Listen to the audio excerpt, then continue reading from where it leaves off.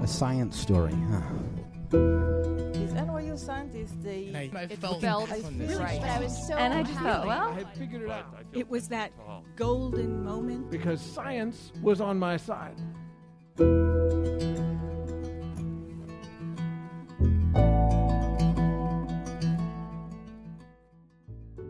Hey everyone, I'm Ben Lilly, and welcome to the Story Collider, where we bring you true personal stories about science. This week's story is from Margaret Geller. The story was recorded in May 2014 at the Davis Square Theater in Somerville, Massachusetts, as part of the Cambridge Science Festival.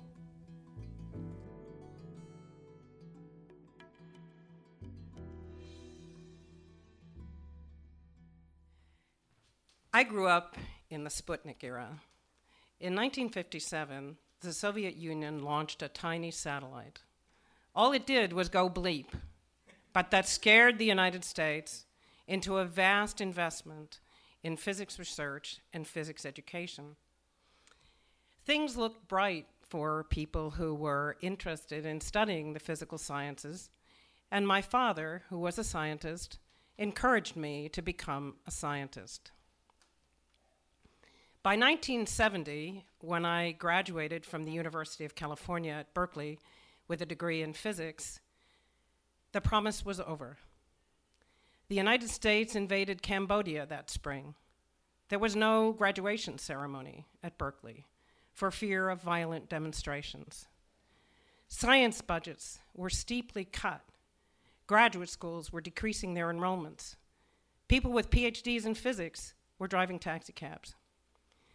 In that depressing environment, I was thinking about applying to graduate school in physics. With the odd wisdom of a 22-year-old, I applied to only two graduate schools, Berkeley and Princeton.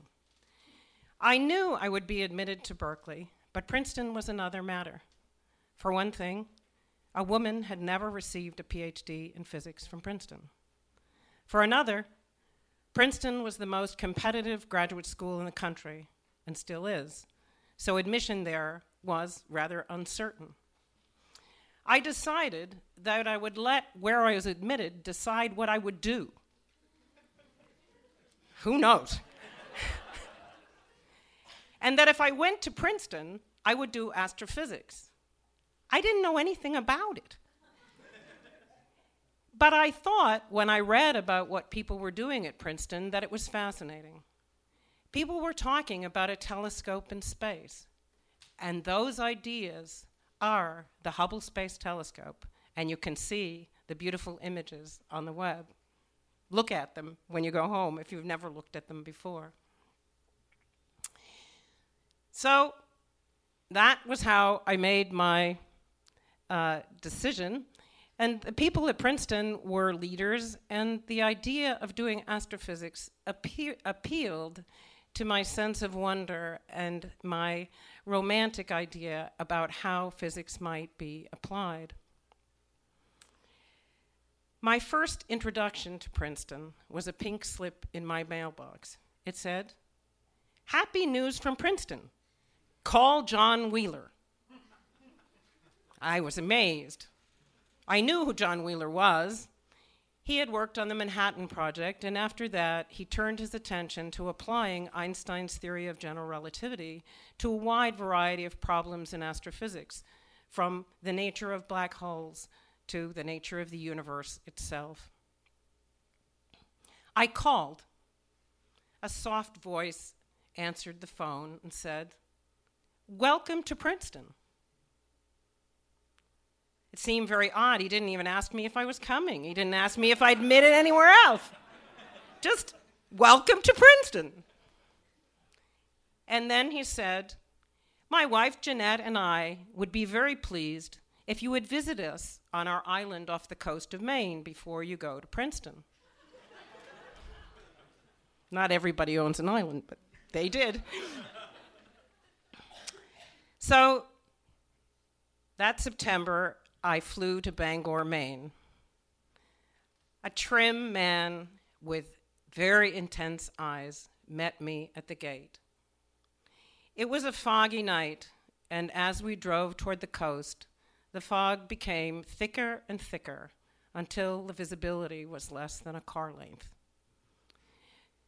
The car was driving, Wheeler was driving, straddling the white line as we entered the causeway to the island. And he turned to me and said, "When I was 10, I blew off the end of my finger with a cherry bomb. When I was 20, I worked on the A bomb. When I was 30, I worked on the H bomb. And now, I'm working on the Big Bang."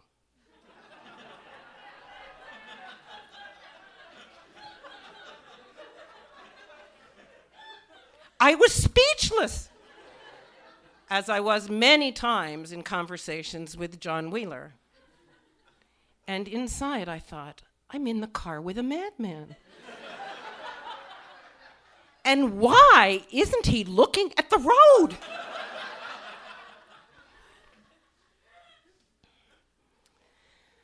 After 15 minutes, it seemed like an hour, we finally arrived at the Wheeler compound. Wheeler showed me to a small rustic cabin. I was exhausted, and I dropped into bed only to realize I wasn't alone. There was a gnawing noise coming from the porch. When I went out to investigate, I found a porcupine busily reducing the support for the porch. The sight of this bizarre animal, and it was the first time I'd ever seen one, completed the surreal feel of the evening. I was so exhausted, though, that I went to sleep. Once I knew it was a porcupine, I was able to sleep. The morning dawned bright and fresh. It was a very clear morning, and Jeanette Wheeler came to greet me and take me on a tour of the island. The first stop was the crest of the island, and on the crest was a Civil War cannon, painted bright pink. Jeanette pointed across the exquisite bay and said, "See over there? The Kennedys live over there. Once a year, we shoot the cannon. And we shoot it at them. We don't have much use for them." My stomach churned. I thought, what am I doing here? I wanted to leave, but there was no place to go. So I followed Jeanette to the breakfast room where Wheeler was already seated with his other students. The breakfast was pleasant, the conversation was light, and after breakfast, it was my turn to talk to Wheeler, sitting on a porch overlooking the ocean. I had never heard anyone talk about physics the way Wheeler did. The poetry just spilled out of him. It was like magic. He talked in pictures. He said, "Matter shapes the geometry of space, and the geometry of space tells matter how to move." How exquisitely clear. Anybody could understand it. The complete content of Einstein's theory of general relativity. He went on to explain how space is strongly warped around black holes, and to talk about the stretching space of the vast universe we inhabit. And for the first time in my life, I began to wonder, what did the universe look like? What were the continents and oceans of the universe? Nobody knew. And how would you find out? Wheeler showed me that it was fine to think big. It was okay to think in pictures. And there was nothing wrong with being romantic about our ability to understand nature. Wheeler was a showman. Physics was theater for him. When he lectured at Princeton, he wrote with carefully chosen colored chalks. He was ambidextrous. He would start with his left hand and continue seamlessly with his right. A few months after I arrived at Princeton, he decided it was time to tell me about the project he would like me to work on. He chose theater for this too. He invited me to lunch at PJ's Pancake House on Nassau Street, across from the main university campus. We got there, he sat down across from me and looked at the menu and ordered himself the largest possible stack of pancakes. When it arrived, he looked at me intensely, cut into his stack of pancakes, and said, "I would like you to work on the fragmentation of neutron pancakes."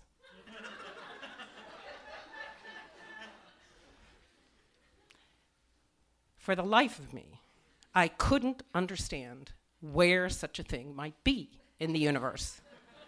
The more I thought about it, the less I understood it. And the more I thought about it, the more I realized that Wheeler had shown me the way to something that really fascinated me, but he wasn't going there. So I decided to go talk to somebody else who was going there, a much younger scientist, Jim Peebles. Peebles was thinking about the way that galaxies are distributed, galaxies like our own Milky Way are distributed in the universe. And he was making the first attempts to really understand how the distribution gets that way and how galaxies are made. So I went to talk to Jim, and I was very fortunate that he agreed to supervise my thesis. I was very shy about telling Wheeler that I had decided not to work with him and to work with Peebles. I was shy because in some way I felt that Wheeler cared about me in some odd way, and he'd been very, very kind to me. But finally I got up my courage and went to his office, and I was very surprised by the response. So I told him I wanted to work with Jim, and he said, "Good man. He's changing the way we understand the universe." And he looked at me with a soft smile, and when I think of that smile, I wonder whether he understood what I would ultimately do. I did work with Peebles, and during my graduate work, I used the then existing data, and it was a very small amount of data, to examine the nearest 1/100 millionth of the universe. There were no patterns to be discovered at that point. We could measure how much matter there was in every volume of the universe at some level, very inaccurately, but that was about it. I'm very fortunate that I came of age in science when we first became able to map the universe. In the mid-1980s, my colleagues and I mapped a slice of the universe much deeper than the data that I was able to analyze when I was a student. And those data uncovered the largest patterns we know in nature. They showed that galaxies like our own are distributed in extraordinary patterns. They lie in thin structures that surround or nearly surround vast empty regions, completely devoid of galaxies. These patterns extend for hundreds of millions of light years, and we were the very first to see them. Today, we can use much larger telescopes and fancier instruments to view the distant universe. The universe is, in some sense, a time machine. As we look out in space, we look back in time, so the entire history of the universe is there for us to see. So as we map the more and more distant universe, we can see directly how the patterns we discovered evolved. In doing so, we observe ancient photons that travel to us for hundreds of millions or billions of years. They don't hit anything until they arrive in our telescopes, and we interpret them to understand the universe. This project is the project that still fascinates me, and I'm fortunate to have access to instruments that I can use to make this kind of exploration. 20 years after I received my PhD from Princeton, I was walking along the sidewalk, Logan Airport, and I saw a familiar figure. I raced toward John Wheeler. He looked up and said, "Hi, Margaret," just as though we planned to meet. He said, "I've been following your work. The maps are fundamental and so beautiful. It's all about gravity." I said, "I'm so honored. You inspired me." There were tears in my eyes, and I think there was a glint in his as he got into the limo that took him to High Island. I never saw Wheeler again, although he lived to be 97. But I carry, I think, a small piece of him inside me, in the fascination that I have with applying physics to a universe we can understand but never touch. Thank you.